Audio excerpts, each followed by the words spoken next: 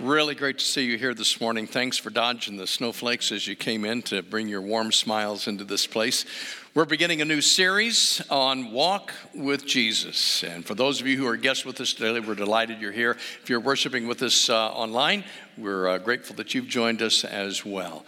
And we're going to start in sort of an interesting place, because the whole theme of this idea of walking with Jesus is so that we can become imitators of him, to understand his life so that we can better emulate his example.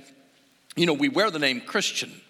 The suffix on the end of the word Christ there, some say really means little Christ. It might mean that, but more likely it means belonging to Christ, or belonging to the household or the family of Christ, or to take his name as our own. Now, it's one thing to wear his name, but it's an altogether different thing to live or walk as Jesus did. And there's really no better place to start than Philippians. You say, wait a minute, if we're going to talk about the life of Jesus, shouldn't we start in the Gospels? Not today. Today we're going to start in Philippians, because this is a powerful passage about the concept of what it means to walk like Jesus, because it begins with who we are and the opportunity to renew our minds. So let me explain the concept that we're going to talk about in this way.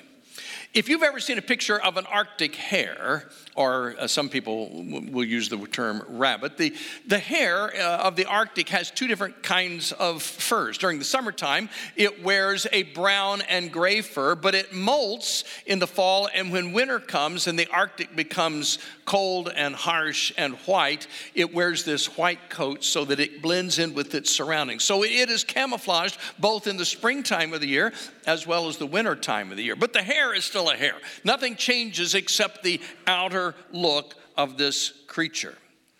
But the kind of change that Philippians talks about and the scriptures talk about is that of a caterpillar turning into a butterfly, this process of metamorphosis. Now, you're going to see a time-lapse video where a caterpillar changes into the cocoon or the chrysalis. If it's a moth, it's a cocoon. If it's a butterfly, it's a chrysalis. And about 10 or 14 days later, the butterfly emerges. But here is what we've learned recently. Now, you already know that there's very little resemblance, if any, between the caterpillar itself and the way the butterfly looks. But what science has recently learned is that it's not just the change of the body. There is actually a rewiring of the caterpillar's brain. I mean, the whole brain system changes to adapt to this flying insect's needs. You know what the caterpillar said when the butterfly flew overhead, don't you? You'll never get me up on one of those things. There's more truth to that than what science first realized. The whole brain is renewed, it's rewired, it rethinks. They say the only possible thing that's left of the original mind of a caterpillar is maybe the olfactory sensories, the things that it has smelled through the years.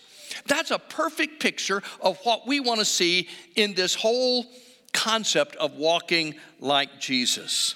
The change is indicative of what we find in Scripture. So let's begin in Philippians chapter 2, verse 1. It says, if you have any encouragement from being united with Christ, if any comfort from his love, if any fellowship with the Spirit, if any tenderness and compassion, then make my joy complete by being, are you ready? Like-minded. Having the same love, being one in spirit and purpose. Do nothing out of selfish ambition or vain conceit, but in humility consider others better than yourselves. Each of you should look not only to your own interest, but also to the interests of others. Your attitude should be the same as that of Christ Jesus. This passage speaks of the renewal, the rewiring of the mind. Maybe you'll remember that passage in Romans 12 when it says, do not conform any longer to the pattern of this world, but be transformed by the renewing of your mind. This is a biblical principle. Our minds must change if we are going to walk with Jesus. So if we're going to encourage like Jesus, if we're going to express tenderness and compassion like Jesus, then our minds need to think like Jesus, which takes a renewal, a rewiring. It begins with being like-minded. It begins with having the same attitude. In other words, his thoughts are to inspire our thoughts. His attitude is to inspire our attitude. His actions then ultimately inspire our actions. There are 3 words in this opening part of Philippians chapter 2 that all come from the same root word: like-minded, purpose, attitude. They're all the same basic word, which describes our intent and our disposition, our mental disposition. And they're deeper than more an intellectual agreement, as in think like this. They describe not just mental consent, but a commitment to be like Christ. So here's the sermon in a nutshell. Think, act, and be like Christ Jesus. Think, then act, and be like Christ Jesus. Now, some of you are wondering, if that's a sermon in a nutshell, is he done? Where do you want to go to lunch? Well, don't put your shoes back on just yet. We have a little bit more to explore. The whole section here focuses on the character and the nature of Christ and how we need to be a reflection of that. And the longer we serve him, the longer we worship him, the longer we walk with him, the more we ought to look like him. If we don't, there's something wrong with our walk. Have you ever seen pictures of spouses who look alike? Especially older people who've been married 40, 50, 60 years, and they start to take on the look of one another. Well, if after living with somebody for a number of years, you begin to look like one another in action and deed and thought, there's just a lot of ways, then shouldn't we, after a lifetime of living and walking with Jesus, look like him? And if we don't, what does that say about our own minds? Paul launches into one of the most powerful passages on the nature of Jesus Christ that we have in Scripture. This Philippians chapter 2 is one of the most powerful Christological passages we have. And what we see in Jesus, eventually, we ought to be able to see in us. So picking up in verse 6, he's just finished saying, your attitude should be the same as that of Christ Jesus, who, in verse 6, speaking of Jesus, being in very nature God, did not consider equality with God something to be grasped, but made himself nothing, taking the very nature of a servant, being made in human likeness, and being found in appearance as a man, he humbled himself and became obedient to death, even death on a cross. Therefore, God exalted him to the highest place and gave him the name that is above every name, that at the name of Jesus every knee should bow in heaven and on earth and under the earth, and every tongue confess that Jesus Christ is Lord, to the glory of God the Father. Now, before I can be an imitation of Christ, I need to know who and what to imitate. So we need to make it our goal to adopt the heart and the habits of Jesus as our minds are renewed to be like his. And with Valentine's Day on Thursday, you're going to see a lot of hearts this week. Boxes of candy shaped like hearts, greeting cards smothered with hearts.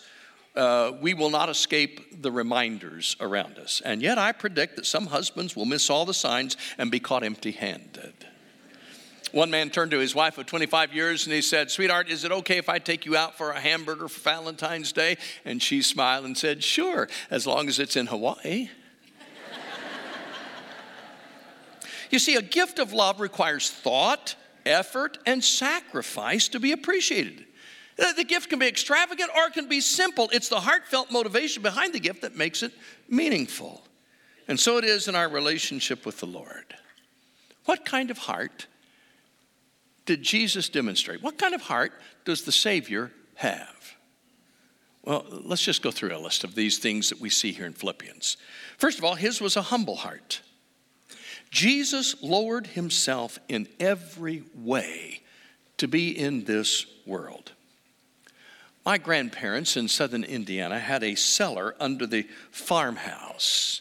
It was a hinged door in the floor that you would lift up, and there was a set of narrow wooden handmade steps that went down into the cellar. The cellar was dark, it was dank, had that earthy smell. The floor was still just earth. And you would go down there to retrieve some of the wonderful goodies that my grandmother had canned, home canned. I loved what was down there. I didn't always like going down there. sort of an apprehensive place. It always had this unique kind of earthy smell. It was sort of like entering a different world down in that cellar. In a far more profound and dramatic way, it must have been like that for Jesus when he descended to earth, like stepping down a narrow staircase into the cellar of the universe. And since we've only known life in this world, we have no idea how to compare what heaven would be to here. We have no idea how huge a step it was for Jesus to leave where he was to come to this place. As God, all he had ever known was perfection and beauty. And he was God, by the way. He's not a descendant of God. He's not a creation of God. He was and is and always will be God. And yet he exchanged the perfect for the imperfect, the flawless for the flawed, to be a part of our world so he could be our Savior. Now, when you exchange money for travel in another country, you want to make sure you use a reputable source or you'll lose a lot in the exchange. I want to tell you, Jesus lost a lot in the exchange from an eternal world to a broken world, a world of sin, hate, sorrow, and filth. Have you ever stopped to think that his first sensation in this world was that of discomfort? His first smell was dusty straw and manure. His first sound was that perhaps of a bleating sheep. His last sensation was the pierce of Roman nails and spear. His last smell was sour vinegar and blood mingled with sweat. His last sound was perhaps the soft weeping at the feet of the cross. This was a huge step down. He emptied himself. His was a humble heart. Our culture, not so much when it comes to humility. We've become a self-focused society. Advertising is about indulging all of our wants and desires. And although Valentine's Day is supposed to be about expressing our love for one another, more than half, 52% of Americans will buy themselves a box of chocolates this Thursday. On the other hand, humility is a really winsome quality. Benjamin Whichcote wrote, he said, "None are so empty as those who are full of themselves." The Christian who makes the biggest impact in this world is small in his own eyes. You see, if Jesus could leave behind all that heaven is to descend to our life and level, then who are we to boast or exalt or promote ourselves? Success is ability clothed in humility. That's being like-minded with Jesus. Here's another quality of his. His was a servant's heart. Now, if Jesus had been born heir apparent to the Roman Empire, it still would have been a huge demotion coming from heaven. But he wasn't heir apparent to any earthly throne. He came as a carpenter. That might even include just being a simple stonemason for him at that day and time. Whatever the description of that word carpenter means, it was one of the lower jobs of society at that day and time. And the word here, when it describes that he took on the nature of the servant, is the word morphe, from which we get our word morph, which means to change. Not just outwardly like we saw in the Arctic hare. It is an inward, essential change. He became a servant through and through. Remember what he said? The Son of Man did not come to be served, but to serve and to give his life as a ransom for many. I'm convinced that having a servant's heart, which then inspires service and action, is truly the best demonstration of genuine Christianity to a watching and skeptical world. You know, when the world sees us gather on Sunday morning, or they hear us demean our culture for all the woes that we have, and they don't see anything else, they see us as a bunch of goody two-shoes. But when we begin to serve with no expectation of something in return, when there's no benefit for us, we just give of ourselves and we give of our time and we give of our energy to make a difference. That's when the world takes notice. I met a gracious lady this week who does not attend here, but said she thinks of this congregation as the community's church because of the many wonderful things this congregation does to make a difference. Boy, that was music to my ears. I want us to be a church family who's known for its serving heart. Dr. John Getty was a missionary in the New Hebrides Islands from 1848 until his death there in 1872. He preached and served with spiritual passion for the native islanders who had lived without the knowledge of Christ until he arrived. The impact of his godly influence is summarized by a memorial plaque where he preached so fervently in the South Pacific. The inscription reads, "In memory of John Getty, missionary sent from Nova Scotia to Antietam for 24 years. When he landed in 1848, there were no Christians here. When he left in 1872, there were no heathens." Man, what a powerful service he rendered. What a difference he made by giving himself to the gospel. Now, I'm not suggesting that genuine service or true service requires that you go down to the mission field. You can actually just go downstairs to help in our kids' ministry, because there's always a need, there's always a desire. To serve there is to shape lives as well. I love our kids, and I love the difference that is being made here. You saw it in the video a few minutes ago with 3 of our college students who are taking time out of their busy schedules to make a difference in our kids' ministry. And if you listened close, you would have heard it in their words that they are being blessed by doing it. It's not just an act of service. There's something that happens when we serve. It just renews our spirit. As a matter of fact, may I suggest that maybe that's part of the renewal of the mind that helps us reflect Jesus Christ. You don't have to even go downstairs, but if you don't, go downtown this week and do something that looks like Jesus, will you? You don't have to cross the sea to make a difference. Just cross the street and help a neighbor. You don't have to take on a new culture. Just take on a new challenge to think and act like a servant. We say it often, but it's worth repeating. Good deeds lead to goodwill, and goodwill leads to good news. In other words, when you do good things out of a genuine motivation, it opens the door for you to share good news. That's the whole concept behind our One Life passion. That each of us would develop relationships with people who perhaps don't know Jesus Christ, and by building that relationship, the goodwill of that relationship will open the door for us to speak good news into that person's heart and life, and hopefully they will find Jesus in the process. Here's something else about the heart of Jesus. His was a human heart. Here, amazingly, deity came and lived among us as a human being. Not just in an outward look, but Jesus was human through and through. And now to take this step, Jesus had to willingly divest himself of certain attributes of his godness. He did not relinquish his divine nature, but he did lay aside his glory. The text says, being in the very form or nature God, he did not consider equality with God something to be held on to or protected for his own enjoyment or self-promotion. Jesus he took on humanity and this servant's heart. This mystery will never be answered in this world, folks. I'm never going to be able to understand it in this life. But it was necessary for him to be our Savior.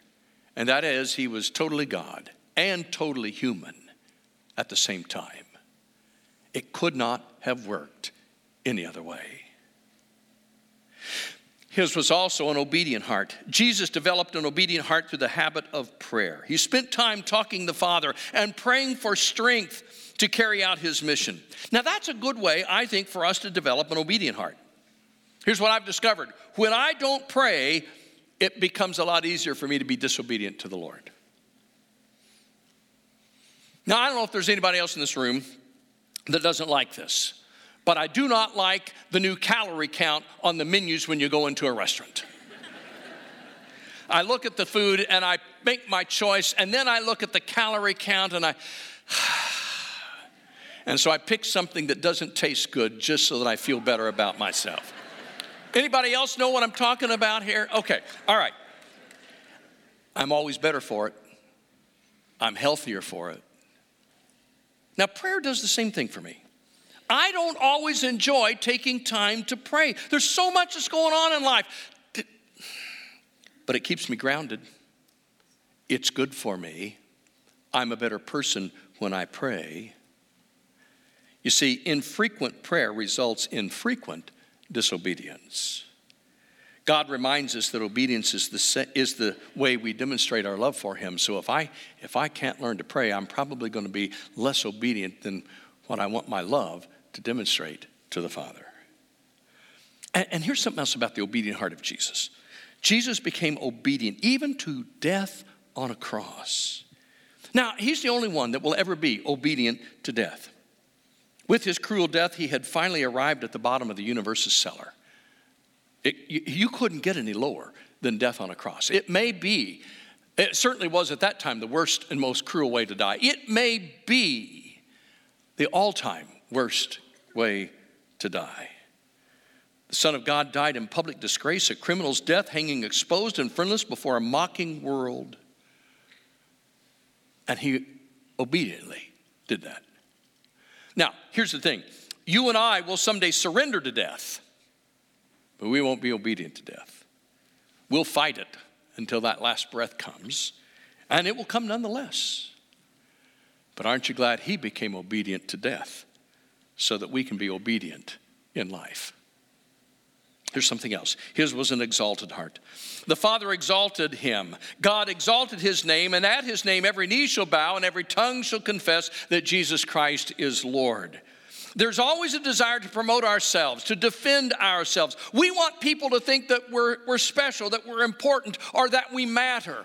I get that. I understand that. We all want to matter to somebody and in this world. But I never see Jesus in Scripture promoting himself in that way. He did perform miracles to validate his divine nature or to validate the truth of what he spoke, but he never used the miraculous for self-advancement, selfish means. He often downplayed many of the miraculous moments. He would sometimes say, no, don't say anything about this right now. And at the right time, God exalted him. We should follow a similar pattern. Jesus said in Luke chapter 14, for everyone who exalts himself will be humbled, and he who humbles himself will be exalted. Let us imitate him with faithful hearts and seek only to please the Father. And I'm here to tell you, if we please the Father, that will be reward enough. So here's the bottom line.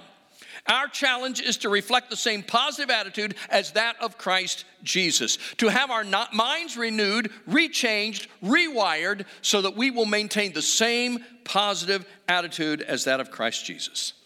Somebody wisely said it, the happiest people don't necessarily have the best of everything, they just make the best of everything. Now, I don't know about you, but there are some days, sometimes this world just gets to be a shadowy place. Every golfer knows that it is harder to make a putt when the path to the hole is covered with a shadow. It just throws off the line. In the 1960s, there was a daytime soap opera about ghost vampires and more called Dark Shadows. Some of you may even remember that. Kind of creepy name. And it just creates this image, dark shadows. Shadows hide things, darken the way, mask the potholes in the road, appear larger than life, cast a general pall over everything. Lousy attitudes are sort of like dark shadows. They darken the way, hide the truth, mask the joy, and cast a general pall over everything. Attitudes do make a difference. And generally, it's not the experience that determines our course in life. It is our attitude toward the experience that determines our course in life. You will not always be able to control what happens to you, but you always can control your attitude toward it. And some days our attitudes are like dark shadows. And when we are that way, we need a renewed mind that thinks and acts and walks like Jesus.